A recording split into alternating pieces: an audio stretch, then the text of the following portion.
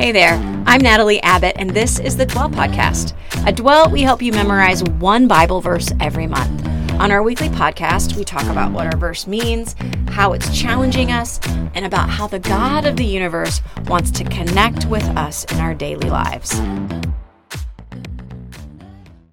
Well, welcome back to the Dwell Differently podcast. It's your host, Natalie Abbott, and I got my sister Vera today. Happy June.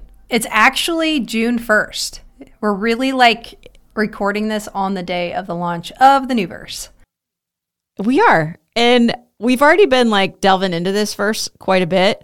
So I'm excited to talk about it with you, Vera, and to really lay it all out there for our listeners and how it's already impacting us. But our verse this month is from Hebrews chapter 2, verse 1. It says, "We must pay the most careful attention, therefore, to what we have heard, so that we do not drift away." I don't even have to say it. No, I know what you're thinking. It's so good. Yep, that's it right there. So stinking good. And It is so so convicting. Good. I can't wait to... this is kind of a hard thing to talk about. Yeah. It's hard because even as we were praying about this before we got on, it's hard to talk about it without sounding judgmental. Mm-hmm. So I'm just going to talk about it from my own perspective, and I'm not gonna preach at anybody about them. But for me, I need this verse. I really need this verse. I need this verse too. I will say this, and I'm going to write about it later in the month, maybe you'll have already read this by the time you hear this. But the other night at dinner, I got out our little devotional book and I started to read it. And my son Silas said, "Oh, we haven't read from that in a really long time." That's so stinking funny because we just got out our Jesus Storybook Bible. Uh-huh. We have 3 of these in our house. We've been gifted it 3 times, which I'll take all of those forever. And they are and amazing. Ever. And anyway, we just got one for preschool graduation. And so I opened it. This was yesterday. And my oldest said, "Mom, we should read from there every day." I was like, straight to the heart, right there, out of the mouth of babes. Exactly. It's true. The reality is that the reason this verse is in Scripture at all is because we have this tendency to drift, right? We have this tendency. I think sometimes we think about our spiritual life and we think we can take a break, or, oh gosh, things are so busy, or, I just can't make it to Bible study for the rest of the semester, or I can't, I'm just going to not do this or that, or I'm going to, maybe I don't feel like reading my Bible today. And then it strings along into 2 days and 3 days and 4 weeks later, you're not reading your Bible. But whatever it is, whatever spiritual practices that you have, we tend to think that it's we're walking this path, right? And, we're just going to stop here and then we'll just pick up right where we left off on this path, right? Mm-hmm.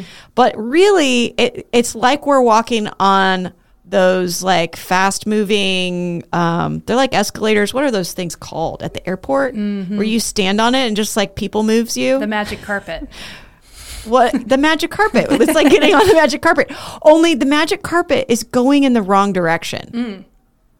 That's what it's like. Or it's like you're on the down escalator and you're going up, or you're on a boat in the river and you're trying to go upstream. Uh-huh. The minute you lay those oars down, the minute that you stop walking on that people mover, you're going backwards. Mm-hmm. You're going the wrong direction. Although we think that it's like the guy in the path and we're like, oh, we're just going to take a break here and we'll just pick right up where we left off. But no, you've actually moved further away from the target, right? The longer that you sit there in your boat, not using your oars, the further you drift away. Yeah. I think we're always moving in some direction. We're not ever still or stagnant or non-changing. Yeah. It's the drift theory, which is actually a scientific theory that, the tectonic plates are all moving all the time. So even the world that seems very firm, it's always moving. and we are always moving. There is no such thing as stasis. And so because there's no such thing as stasis, we can't just stop and expect to stay where we are. Mm-hmm. But we do that all the time. Mm-hmm. I do that all the time. So my 9-year-old telling me, we haven't read from that book in a really long time is like, yep, we haven't. You're right. We should. Totally. So Vera, what is it that draws us away? How is it that we drift? What does it look like in your life? Yeah. You want it personally? I think it's very kind of. I was going to talk more theoretically, but I think personally, it's exactly as you described. It's mostly busyness at this stage of life. But honestly, the more I talk with people, every stage of life is busy. It's never going to not be busy.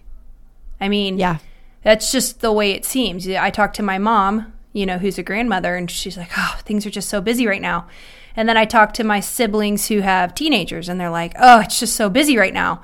Or little kids, or I'm a student and I'm trying to go to grad school, and I'm just so busy right now. I stayed up till 1 a.m. Studying for this final, and I'm working my way through school. I think we're always going to be busy. And so I think the easy answer is for me is like, I wake up and I'm already thinking about my list, and I don't stop and open my Bible or even pray sometimes. And it becomes a pattern of, because I'm working out of my own reserves, I'm exhausted. So then the next morning I wake up still tired and exhausted and feel even more behind with an even longer list. And then I pull from my half empty reserves and don't go to my Bible and I exhaust myself further. And I wake up the next day and I'm even more tired. And now I only have 10% in my reserves, and I pull from myself until I remember, oh, wait a second, I have to go back to my source. But I think it's bigger too. I've shared this before on the podcast. I've said before, like, if I think of my first baby self, Christian, and actually this is going to come on as a question to you, Natalie, because I'm really curious what you think about this. So I'm doing some interviewing today.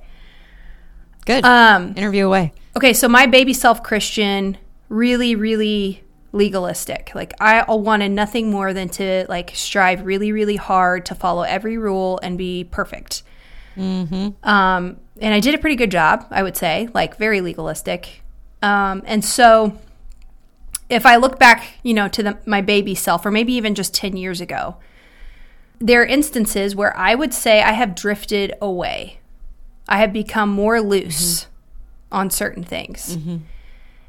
How do you know the balance between having a little bit more grace and a little bit more freedom and drifting away?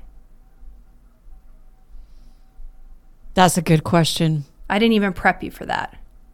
No, and you don't have to. I do think that's a fantastic question, because I think sometimes that's exactly what we tell ourselves. It's not that we're drifting away. It's just that we are experiencing grace more fully. And so I would say I know the difference from experience in my own life. I would say, yes, I was a very legalistic Christian when I first became a Christian. I didn't understand grace very well, practical grace. I did not understand practical grace. I understood the big picture of Jesus paid for my sins, but it's kind of what is that verse that talks about how, you started off in grace and now you're trying to earn it through works. It's something I think Paul says to, is it the Ephesians maybe? I don't remember.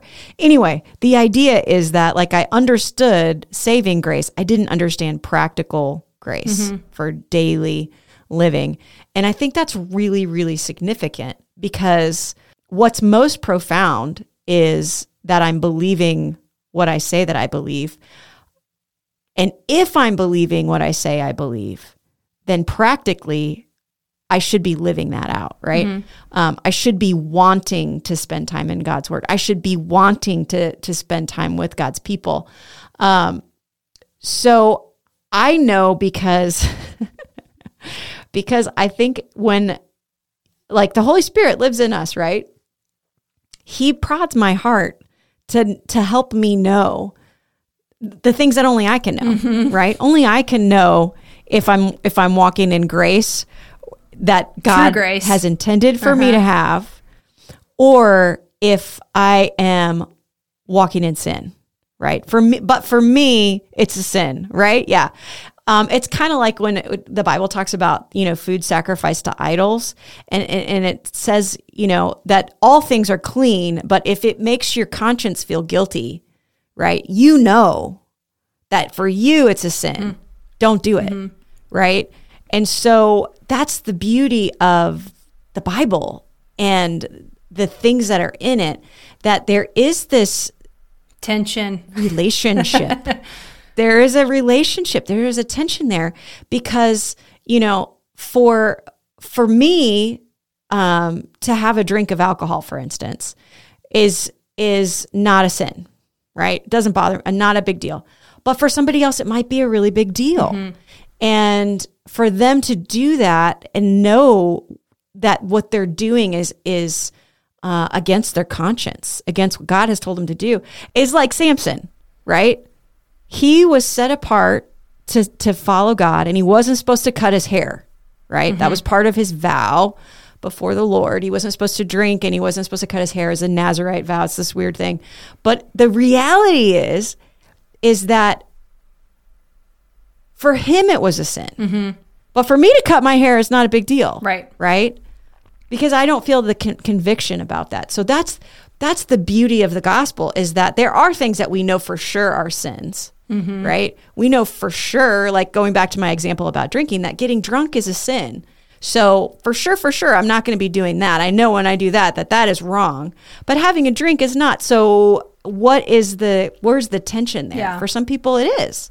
And so that's where you get into this beautiful relationship with the Holy Spirit, which takes us back to our verse.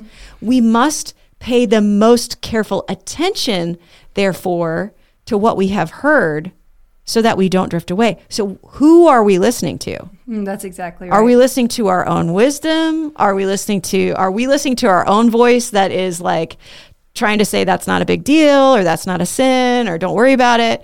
Or, kind of don't even look over there, Lord, right? Or listening to what the world is saying about a particular thing. I was just listening. I'm trying to remember. It might have been at church a couple weeks ago. Yeah, actually, it was at church. And one of the elders was preaching, and he was sharing about this particular sin that he had in his life. And he said that at first, the conviction was so strong. Like, he could hardly sit in church that Sunday. He was so, bent up about it and repentant. And the next time, it was a little less. And the next time, it was a little less, until he was completely dull to this thing that originally had, broken his heart. And he was like, I was not listening to the Holy Spirit. I stopped listening. I was not paying the most careful attention to what I had heard. And so I think that's an important thing to remember too. It's like, we got to put when we feel that push, I think that it's really important to say, okay, I'm going to take this seriously as best I can, and again, always, lathered in grace. Right. Because the good news is that this verse is here for us. Yeah. Right. And guess what? We're going to drift away. Yes, because Jesus knows. He knows that this is going to happen. That's why this verse is here. That's why it's here. And that there is grace for us, and it's like this warning flashing indicator on your car panel that's like, your tire pressure is low. Your tire pressure is low. Okay, now you have a flat tire. Yeah. Right? That's what this is. It's just this warning, this indicator for us to look at and be like, am I paying the most careful attention? Am I drifting away? Am I being introspective and allowing the word of God to cut, the word of God is sharper than a double-edged sword, piercing between bones and marrow, and it exposes our hearts, and it shows us our motivations. And so if that's what it does, if we're paying a careful attention, right, to God's word, it's going to reveal those things to us. Totally. So there's not like a black and white answer here. Unfortunately for us. Yeah. Well, in fact, know, like, are we drifting or are we living in grace? Yeah. Because I think a lot of times there's this gray area. But if we are exposing our hearts to God's word, it will reveal, it will expose our hearts, and we will see that this is our true motivation. Totally. This is really okay, or this is really not okay. Totally. Well, and the thing is too, it's not as if when I was a baby Christian, I wasn't drifting away. I might think that somehow because I was legalistic and following the law to the T, blah, blah, blah. Actually, I wasn't paying the most careful attention to what I had heard. Because if I was paying the most careful attention to what I had heard, I would realize that there's grace here. There's freedom that you are not walking in. That's it. I mean, like the Pharisees in the New Testament are the biggest cautionary tale from that type of lifestyle of looking good on the outside and yet being, dead on the inside. Like Jesus calls them whitewashed tombs. I always say that about myself. That you're a really good Pharisee? I'm like, man, I would have been a fantastic Pharisee and it would have been horrible. I always like I'm watching through The Chosen, and my heart breaks for Nicodemus. Yeah. Because I empathize with his story. I'm like, oh man, he didn't get it. Like he wasn't getting it. He wanted to get it so bad, and yet he was all caught up. Yeah. I think that's our natural tendency. When we're inwardly drifting, I think we put a lot of external shine on everything else, right? Mm-hmm. I think that's again this idea of wanting to have hearts that are soft and exposed before the Lord, so that way we can not drift away. Okay, Vera, I got one last practical question before we get off, and that is, we're talking about paying the most careful attention to what we have heard. So, like, listening to Jesus, and we're talking about how even before we were talking about having these patterns, right, that we tend to drift away from those spiritual habits, I guess you could say, that kind of help us stay the course. So practically speaking, what is one spiritual habit that you would like to incorporate right now in your life that you're not doing? It's actually one that I've drifted away from. So I started the new year doing Tara Lee Cobble's the Bible recap. Yeah. And I was like crushing it for like maybe 45 or 50 days, something like that. And then all of a sudden I got out of habit and like I get that reminder app on my phone or like notification on my phone, like you're 72 days behind. Oh gosh. It's not quite that many yet, but it's there. a minute. I'm a bit a ways. But anyway, I really, really like it. I love listening to her kind of walk through the scripture, and it's hard. I mean, you're starting at the beginning and you're chronologically reading through the Bible. It's not always like, man, I'm going to take that away from my soul today. But it's so good to just be in the Word and be disciplined in that. Yeah. And part of the reason that I stopped listening is because I lost my AirPods, but I found them. And just yesterday, I found them in my diaper bag. And let me just tell you, I listened to it while I was prepping dinner yesterday and got back into that rhythm. I was like, gosh, I was really missing this. And I didn't even know how much. So I think that's a big one for me. I don't care if I, hit it on day 365 and I did the whole thing in a year. That doesn't really matter to me. But just showing up and doing that, I just really value it. Because it's confusing. Like the Old Testament is confusing and there's also a lot of beauty in it. But if I, really say I believe what I believe, I want to know it all. Yeah. I want to keep getting into the hard stuff too. So that's a goal I have for myself. What about you? Oh man, I would say with my kids, we were in such a busy season with them. Busy. It's real busy. But I really would like to figure out a good summer rhythm for reading God's word to my kids. I just love my kids so much. And I love when we read. A lot of times it's after dinner at the table. But I know that can't always be. So figuring out another space for that if I have to. It's interesting too, because even my older teens, when I open the Bible or I open our devotional book, one or the other, they don't like, they're used to it enough because we've been doing it for years and years that it's not weird to them where they're like rolling their eyes, like, why are we doing this? So there's already this established pattern. It's just that we've gotten far away from it. So I know that it's not like I'm going to have to fight them to get back into it. It's just a matter of making it a priority and finding spaces that if we're not all down to dinner and it's been, 3 or 4 days since we've had a dinner together, then where can I do that? Where can I call them all together and be like, hey, listen, it's 8:00. The little boys are going to go to bed in a minute, but I'd love to read this to you guys before we go to bed. I think that would be great. I think they would let me do that.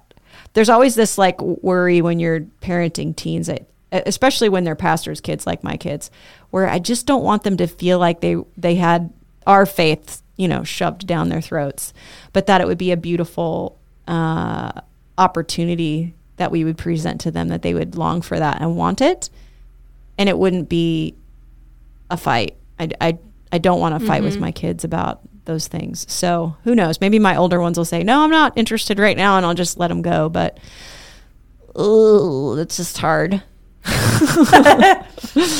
Well, you don't know if you don't offer it. That's right. That's right. So that's my hope. That's my goal. I think that's awesome, Nat. I'm going to do one more thing here, which we didn't talk about. It's a little shameless. It's not shame. Yeah, it's totally shameless. Plug. We have so many people. A few years ago, we did the Fruits of the Spirit verse. Yeah. We had so many people love that verse. We get asked all the time, like, can I get an extra Fruit of the Spirit verse? And we're all out. But we've heard everybody. And so we wanted to put something together for families to do this summer as kind of a bonus.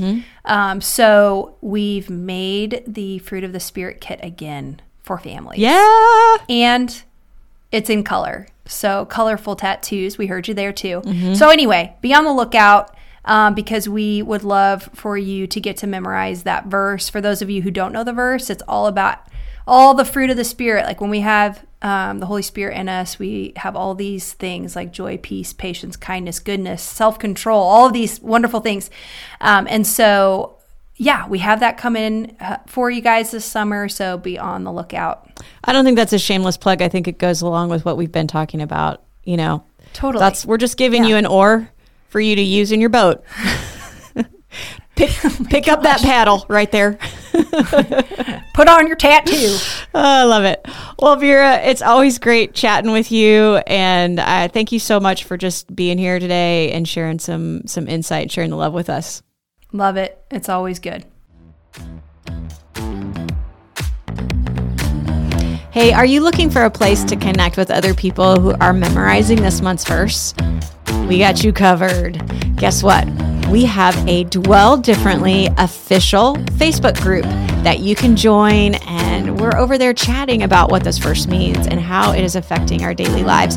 So go check it out on Facebook, the Dwell Differently official Facebook group.